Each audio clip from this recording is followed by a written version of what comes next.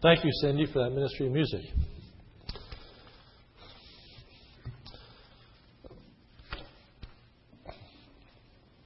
I'm sure that many of you are familiar with the Rorschach ink blot test. It's a psychological tool that's used to try to ascertain the thinking of an individual. A series of ink blots are shown to an individual, and they are to give their immediate response as to what they see in these ink blots. And that response is to be a window into their thinking, to help the counselor better understand the thought process of the counselee. Well, this morning we are given pictures to look at of the Lord Jesus Christ.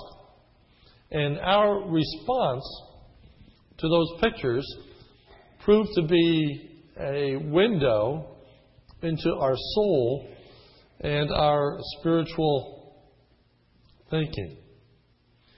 The key verses in this particular section are verses 5 and 14. Jesus therefore came out, wearing the crown of thorns and the purple robe, and Pilate said to them, "Behold the man." Then verse 14. Now it was the day of preparation for the Passover. It was about the 6th hour. And he said to the Jews, "Behold your king." The picture is Jesus standing before the Jewish leaders. And repeatedly, they're encouraged to look at Jesus. What did Pilate want them to see? He literally wanted them to stare at Jesus. What was to be achieved by that? What was to be the outcome? What was intended? Well, ultimately, it was a means by which Pilate was hoping that Jesus would be released. He was hoping that as the crowd looked upon Jesus, that they would move from the place of crying out, "Crucify," to seek the pardon of Jesus. So what were they to see? Well, first, they were to see the humility of Jesus. Look at verses 1 through 6. John chapter 19, verse 1. Then Pilate therefore took Jesus and scourged him. And the soldiers wove a crown of thorns and put it on his head, and arrayed him in a purple robe. And they began to come up to him and say, "Hail, King of the Jews!" and to give him blows in the face. And Pilate came out and said to them, "Behold, I am bringing him out to you, that you may know that I find no fault in him." Jesus therefore came out, wearing the crown of thorns and the purple robe, and Pilate said to them, "Behold the man." So what are we to see as Jesus stands before us, as it were? What was the crowd to see when Jesus was formally presented to them by Pilate? Well, first, they were to see a man that was severely beaten. Verse 1. Therefore, Pilate took Jesus and scourged him. Now, Pilate didn't do this himself, but he had it done. He commissioned it. And so it was seen as ultimately his act. It was his decree to have Jesus scourged. Now, what does that mean? There's some argument as to how severe this particular beating was. I say this particular beating because Jesus received a number of beatings. And some see this as being the ultimate scourging and some not. But it was a severe beating. And if it was the ultimate scourging, we know that he was ultimately scourged by the Synoptic Gospels, then it meant that Jesus would have been beaten by an instrument that had a long wooden handle, had leather straps that came off of the handle, and embedded on those leather straps were pieces of bone and metal, intended to just lay open the skin when it was hit. And Jesus would have been repeatedly beaten with this instrument of destruction. Many people died under scourging. In some ways, it's remarkable that Jesus lived. But he survived the scourging. But he would have been nothing but raw meat. So they were to see a man that was beaten. Secondly, they were to see a person who was cruelly mocked. Mocked with symbols of kingship, as the soldiers wove a crown of thorns. And the crown of thorns was not simply like our rosebuds and their thorns, but these would have been thorns about 6 inches long that would have been matted down on his forehead, piercing the skin, causing great pain. So he received this crown of thorns and was arrayed in a purple robe, all as a mockery, because Jesus claimed to be this king. Not only was he mocked with symbols, but he was mocked with words. For we find in verse 3, "Hail, King of the Jews." It was the same attestation that the Roman soldiers would have given to Caesar. They were saying, instead of "Hail to Caesar," "Hail to Jesus, the King of the Jews."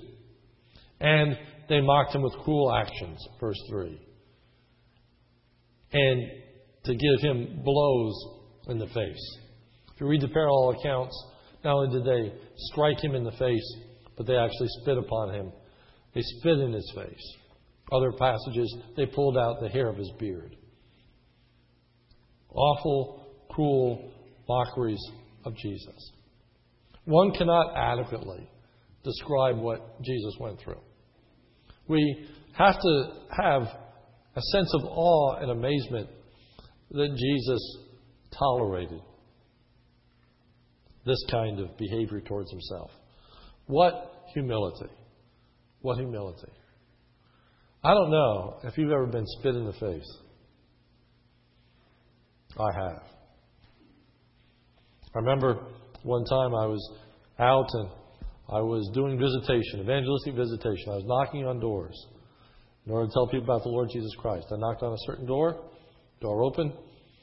I began to tell the person that I was there to share with them the Lord Jesus Christ.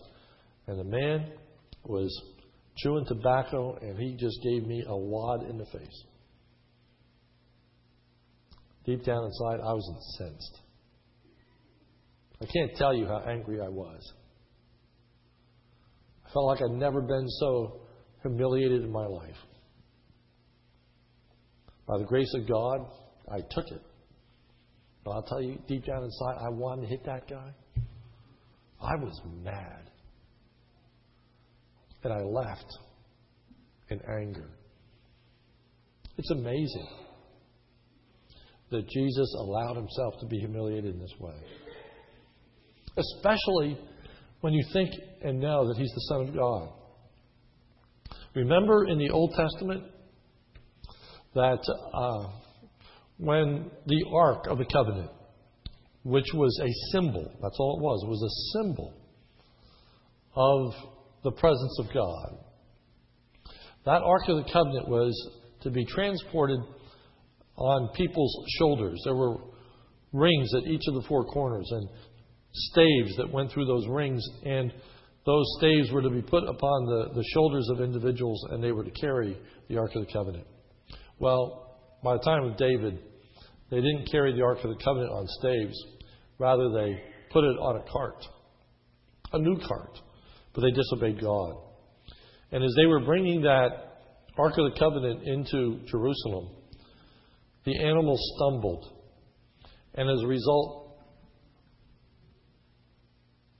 the cart swayed, and the Ark of the Covenant began to fall and teeter. And so Uzzah, who was behind the cart, reached up his hand to steady the Ark of the Covenant so it wouldn't fall. Do you remember what happened to him? He was struck down dead. Struck down dead for touching the Ark of the Covenant. Here are people who are using their hands to slap the face of Jesus. Old Testament, touch that ark, you die. New Testament, slap the Son of God, and you survive. 1 John says, what was from the beginning, what we have heard, what we have seen with our eyes, and we beheld, and our hands have handled. It's amazing, the humility of the Lord Jesus Christ. What are we to see? We're to see a man pronounced innocent by the judge. Notice verse 4.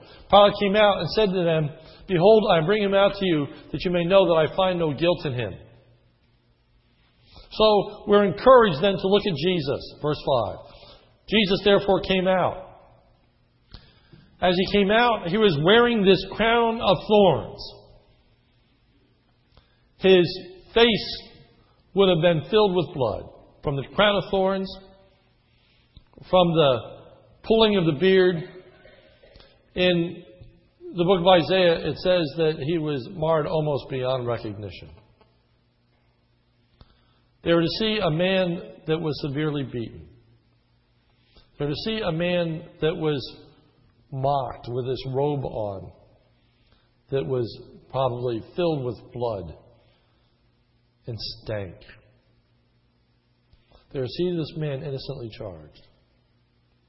And Pilate says to the crowd, "Look at him. Look at him." Pilate was trying to evoke pity from the crowd. Mercy. Hasn't this innocent man suffered enough? Look what he's been through. I find no guilt in him. Pity this man. But instead, they yell, "Crucify, crucify," which shows what hatred they had in their hearts. And it revealed their hearts for what they really were.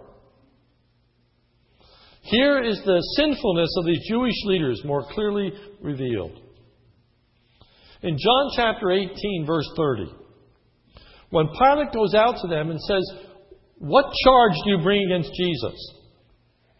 They answered and said to him, "If this man were not NIV criminal, King James malefactor, NAS an evildoer, we would not have delivered him up to you."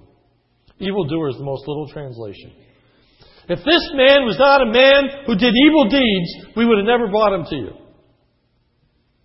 What a way to characterize Jesus. What is Jesus known for? These Jewish leaders says, he's a man who does evil deeds. What evil had he done? He healed people on the Sabbath day. And these Jewish leaders had no pity for those people that had been bound in their infirmities, their blindness, their lameness for all their lives. They had no pity. They had no compassion. They had no concern for others. And so it was highlighted when Jesus came out and they had no pity on him.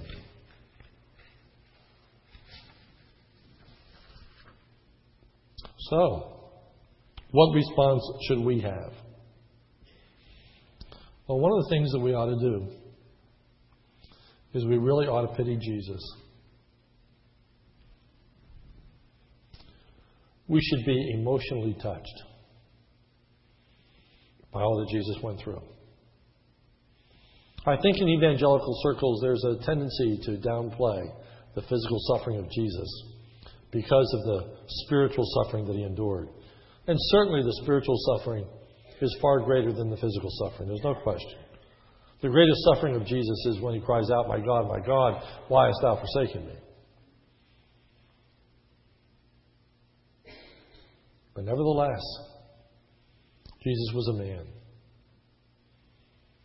An innocent man who was cruelly treated, who suffered physically and emotionally, and will ultimately suffer spiritually. We should have pity on Jesus, compassion on Jesus. And then it should be extrapolated out. You see, we should be different from the Pharisees. Not only should we be touched by Jesus and have pity for Him, but we ought to have pity for all the innocent people who are falsely accused and judged. We should have a real longing for justice and a compassion for those that are mistreated. We should have a real aversion to mockery and cruelty. It should bother us when people are made fun of. We should distance ourselves from friends, people on the bus, people in school that belittle and put down others and make them feel like they're useless. Mockery should be far from us. Certainly, we shouldn't treat each other with cruelty. The second thing we're to see in this passage is the obedience of Jesus. When Pilate says that this man is innocent, the Jews reply, he may be innocent of Roman law, but he is not innocent of Jewish law. Look at verse 7. The Jews answered him, we have a law, and by that law he ought to die, because he made himself out to be the Son of God. So they were accusing him of blasphemy, which according to the book of Leviticus chapter 24 was worthy of death. They said he blasphemed. He should die. Notice what Pilate's response is. Verse 8. When Pilate therefore heard this statement, he was more afraid. More afraid. More afraid of what? Of the Jews? Of the Roman government? I believe the answer is of God and of Jesus. For we find in a parallel account, in Matthew chapter 27, which would have taken place before what we've just read in John chapter 19. When they therefore had gathered together, Pilate said to them, whom do you want me to release to you, Barabbas or Jesus, who was called Christ? For he knew that because of envy they had delivered him up. And while he was sitting on the judgment seat, his wife sent to him, saying, have nothing to do with this righteous man. For last night I suffered greatly in a dream because of him. So his wife notified him of a dream that she had. And she warned Pilate and said, Pilate, don't have anything to do with this. Let this man go. He's a righteous man.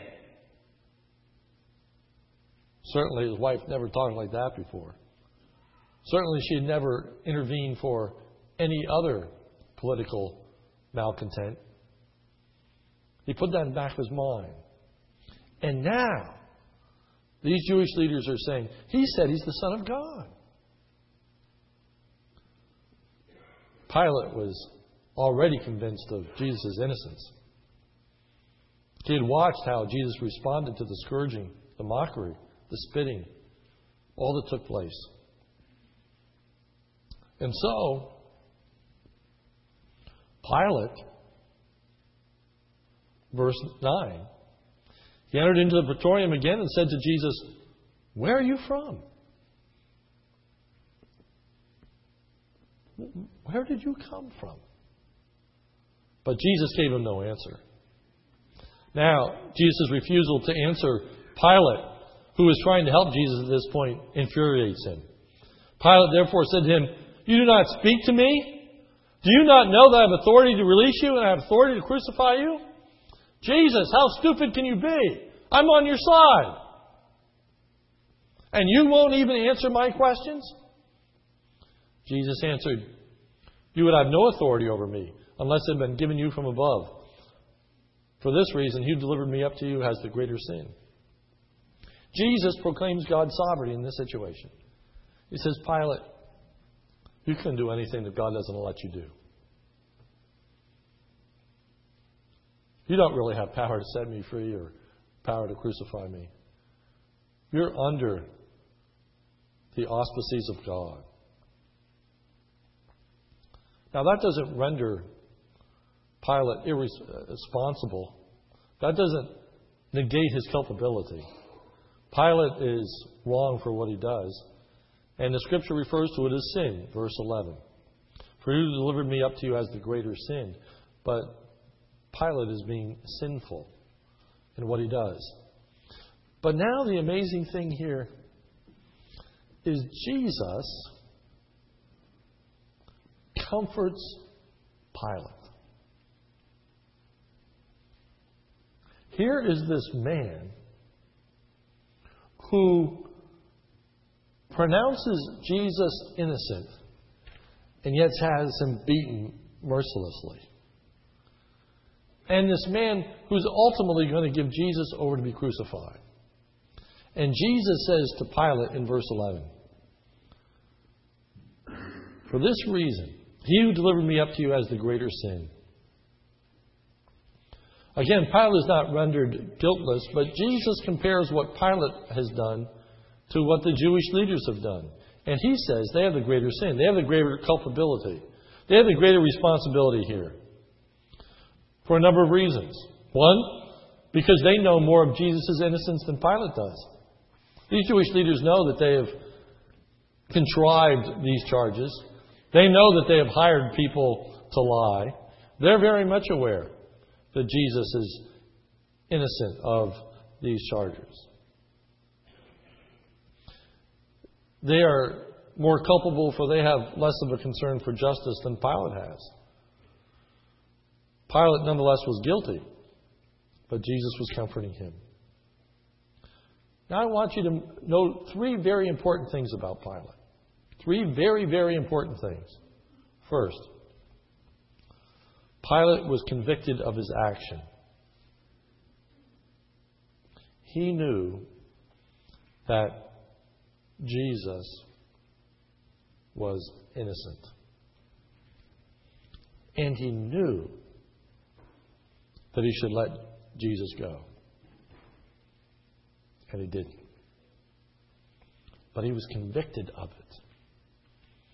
His conscience said, Pilate,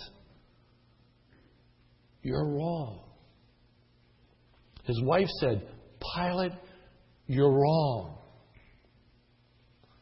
He knew he was doing wrong.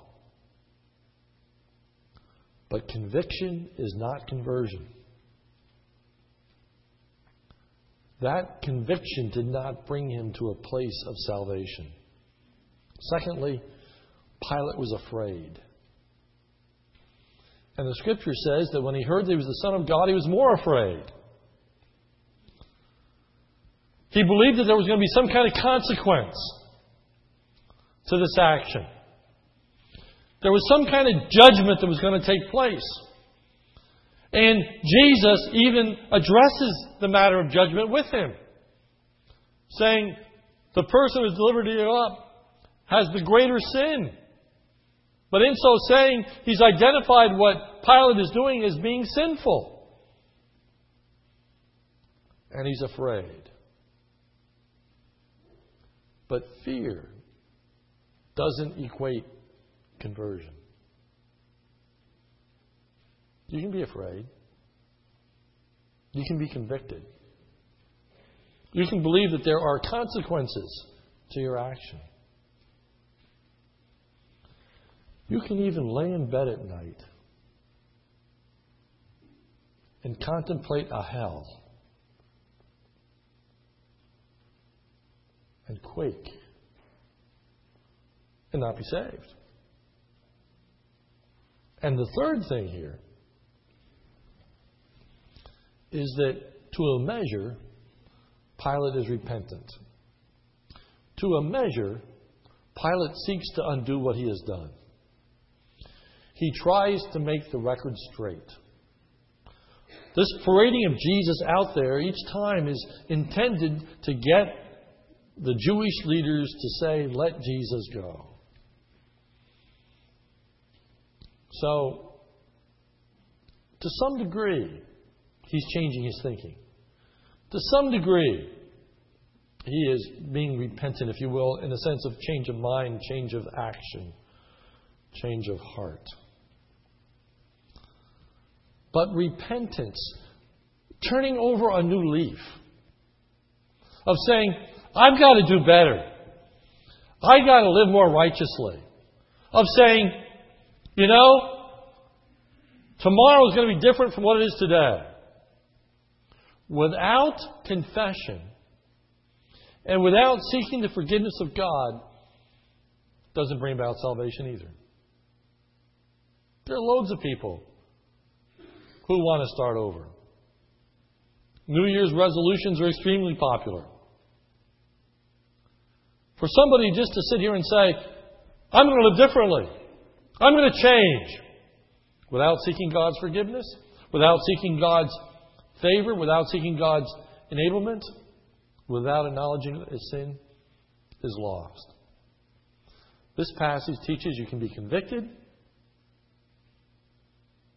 you can fear, and you can even bring about a measure of change in your life without being genuinely converted.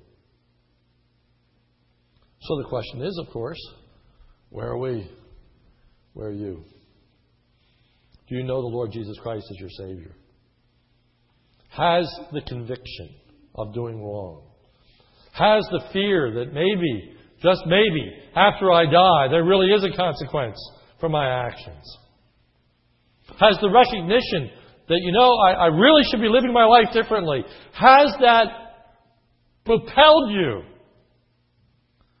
to accept the Lord Jesus Christ as your Savior? Or do you live content in that knowledge? Unfortunately, Pilate lived content in that knowledge and didn't cry out to God for forgiveness. Jesus was obedient to the will of the Father. See, in this particular section, it's talking about the will of God. And that how Jesus is dying according to the will of God. If it were not for God's will, Pilate, you can do nothing. I want you to turn with me. Keep your finger here. Turn with me to Isaiah chapter 50. It is in the servant section of the book of Isaiah. A depiction of the suffering servant. It's a prophecy of all that's going to come upon Jesus. Isaiah 50. Through, of course, Isaiah 53, and we have that incredible portion of Scripture speaking of the crucifixion. But look with me at Isaiah chapter 50, starting with verse 5. Isaiah 50, verse 5. Isaiah 50, verse 5. The Lord God has opened my ear, and I was not disobedient. That's the emphasis. The obedience of Jesus Christ. I was not disobedient, nor did I turn my back. I gave my back to those who strike me, being scourged. My cheeks to those who pluck out the beard. I did not cover my face from humiliation and spitting. For the Lord God helps me. Therefore I am not disgraced. Therefore I have set my face like flint, and I know that I will not be ashamed. He was obedient. Why did Jesus go through all this? Because of the will of God. Because it was God's will that He suffer. It was God's will that He be mocked. Because He was bearing the consequences of our sin. And He said, I will not shirk. I will not turn back. I will give them my back. I will let them pluck out my beard. I will allow them to spit in my face. Because I'm going to be obedient to my Heavenly Father. And so in this passage we have a series of contrasts. The contrast of Jesus with the Jewish leaders. The contrast of Jesus with Pilate. The contrast of humility. And the contrast of obedience. And you see, Pilate was disobedient. He didn't repent. He didn't come to faith. But Jesus was obedient. So what are we to see? As Jesus stands there in His robe and His crown, we are to see the personification of obedience. So what should our response be? Worship and praise. Worship and praise. I just realized I didn't tell you what our response should be to the first one. I just went right in the application. The response was to be imitation. Imitation. As Jesus had pity, we are to have pity. But here, it's worship and praise. It's an acknowledgement that Jesus is the Son of God. It's to realize that He is behind and lifted up. Philippians 2, one of my favorite portions of Scripture. Let this mind be in you, which is also in Christ Jesus, who being in the form of God, thought not robbery to be equal with God, but took upon Himself the form of a servant, was made in the fashion of man, and being found in fashion as a man, He humbled Himself and became obedient unto death, even the death of the cross. Wherefore God has also highly exalted Him and given Him a name which is above every name. We are to worship Him. He's the Son of God. And we are to praise Him. Jesus, your obedience is breathtaking. Sinless. Sinless. Doing everything that the Father asked of Him and not shirking in any way. Worthy of our praise. Third, we're to see the kingship of Jesus. Verse 13. When Pilate therefore heard these words, he brought Jesus out and sat on the judgment seat, a place called the Pavement, but in Hebrew, Gabbatha. Now it was the day of preparation for the Passover. It was about the 6th hour, and he said to the Jews, Behold your king. Behold your king. We're to see King Jesus. But what a pitiful king. We're to see Jesus standing there with a robe, with a crown, spittle on His face, blood streaming. What are we to see in this king? We're to see a gentle king. In the triumphal entry, we're encouraged to see how different the kingship of Jesus is. In Matthew 21:5. Matthew 21:5. Say to the daughter of Zion, Behold, your king is coming to you, gentle, mounted on a donkey, even on a colt, the foal of a beast of burden. At the triumphal entry, they said, look at Jesus. He's a king like no other. He's a humble king. He rides on a donkey. He doesn't ride on a big white stallion. And that donkey even is borrowed because he has no money. He is a king who is concerned about his subjects rather than concerned about himself. But how much more do we learn about this gentle king in a week's time? Moving from the triumphal entry to now, here is this king who stands at Pilate's side, beaten and bruised. A humble king. What are we to see? We are to see the utter rejection of God. Notice John 19, starting with verse 14. Now, it was a day of preparation for the Passover. It was about the 6th hour. And he said to the Jews, Behold your king. So they cried out, Away with him! Away with him! Crucify him! Pilate said to them, Shall I crucify your king? And now here are the most remarkable words that one can ever imagine. They said, We have no king but Caesar.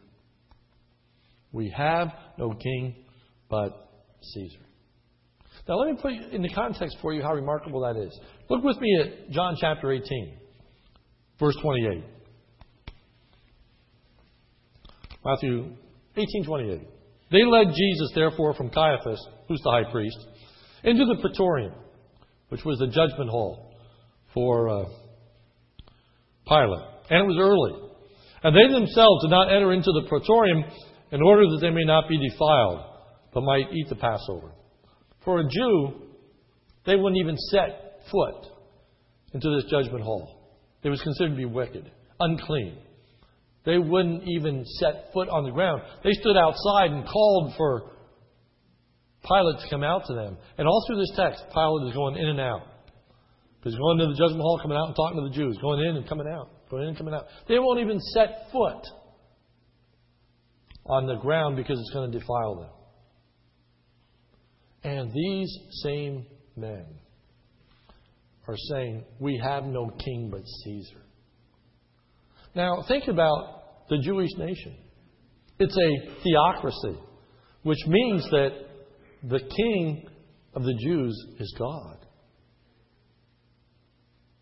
He is their king. And they are to worship and still serve him. But there's still more irony. For notice verse 14. Now it was the day of preparation for the Passover. Why do they keep referring to the Passover? Well, what's the significance of the Passover? The Passover was celebration of God's deliverance of the nation of Israel from their bondage to Pharaoh. It was their liberation. They were free. And the purpose of that freedom was in order to serve God. Because Moses said, let my people go that they may offer sacrifice in the wilderness. God delivered them from the bondage of Pharaoh to bring them into service to Him, and they were celebrating that event that very night. And the night that they're celebrating the deliverance of God, they say, we have no king but Caesar. They are outright turning their back not only on Jesus, their king, but God, their Father, their king.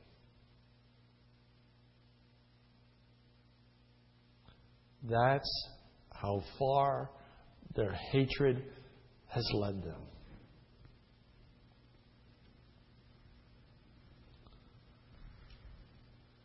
Remember, they tried to trick Jesus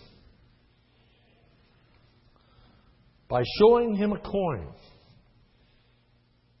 and asking the question of Jesus, is it right to pay taxes to Caesar? Remember that? And Jesus says, show me the coin. And whose picture's on the coin? He said, render unto Caesar what is Caesar, render to God what is God. The Jewish leaders, many of them taught it's wrong to pay taxes to Rome. These Jewish leaders that were finding fault with Jesus are now saying, we have no king but Caesar. They're actually trying to outdo Pilate. They say, Pilate, if you let this man go, you're no friend to Caesar. You're not on Caesar's side, but we are. Pilate, we are more dedicated to Caesar than you are. Man. It's unbelievable where this ends up. It certainly didn't start out there in the beginning of the day. But by the end, they have sold out completely in order that Jesus might be crucified. It's the greatest revelation of the darkness of men's heart that there is in the Word of God. They totally rejected God. Sobering. Sobering. Where are we in our understanding of Jesus?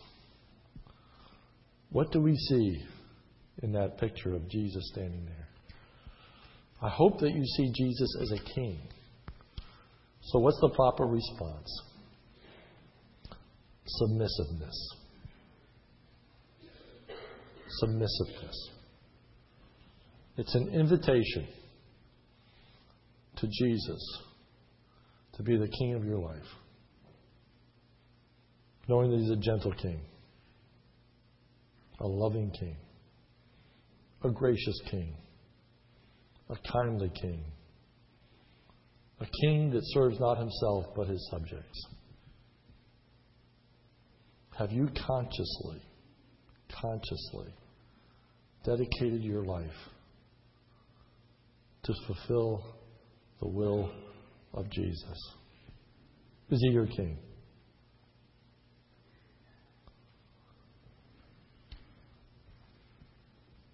The Jewish leaders said, we have no king but Caesar. They didn't realize the bondage that they were under, just like the children of Israel in the bondage of Egypt. And if we do not acknowledge Jesus as our King, we are under the bondage of sin. May we seek His deliverance. May we seek His provision. Let's pray. Our Father, we ask in your grace and your goodness that you would open our eyes of faith to see Jesus in His humility, in His obedience, in His kingship. Oh Lord, I pray that you would bring to fruition any conviction that someone may be under, any sense of fear for wrongdoing,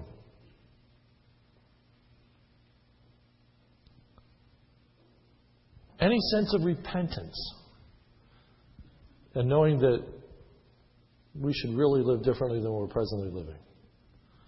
Oh God, bring such a one to a place where they truly look to Jesus. And in looking to Jesus, know that their sins are forgiven. Know that He will give them a spirit of repentance. Know that He will do a work in our hearts and lives. Oh Lord, may people today be willing to bring themselves under the authority of Jesus Christ. For it's in His name we pray. Amen.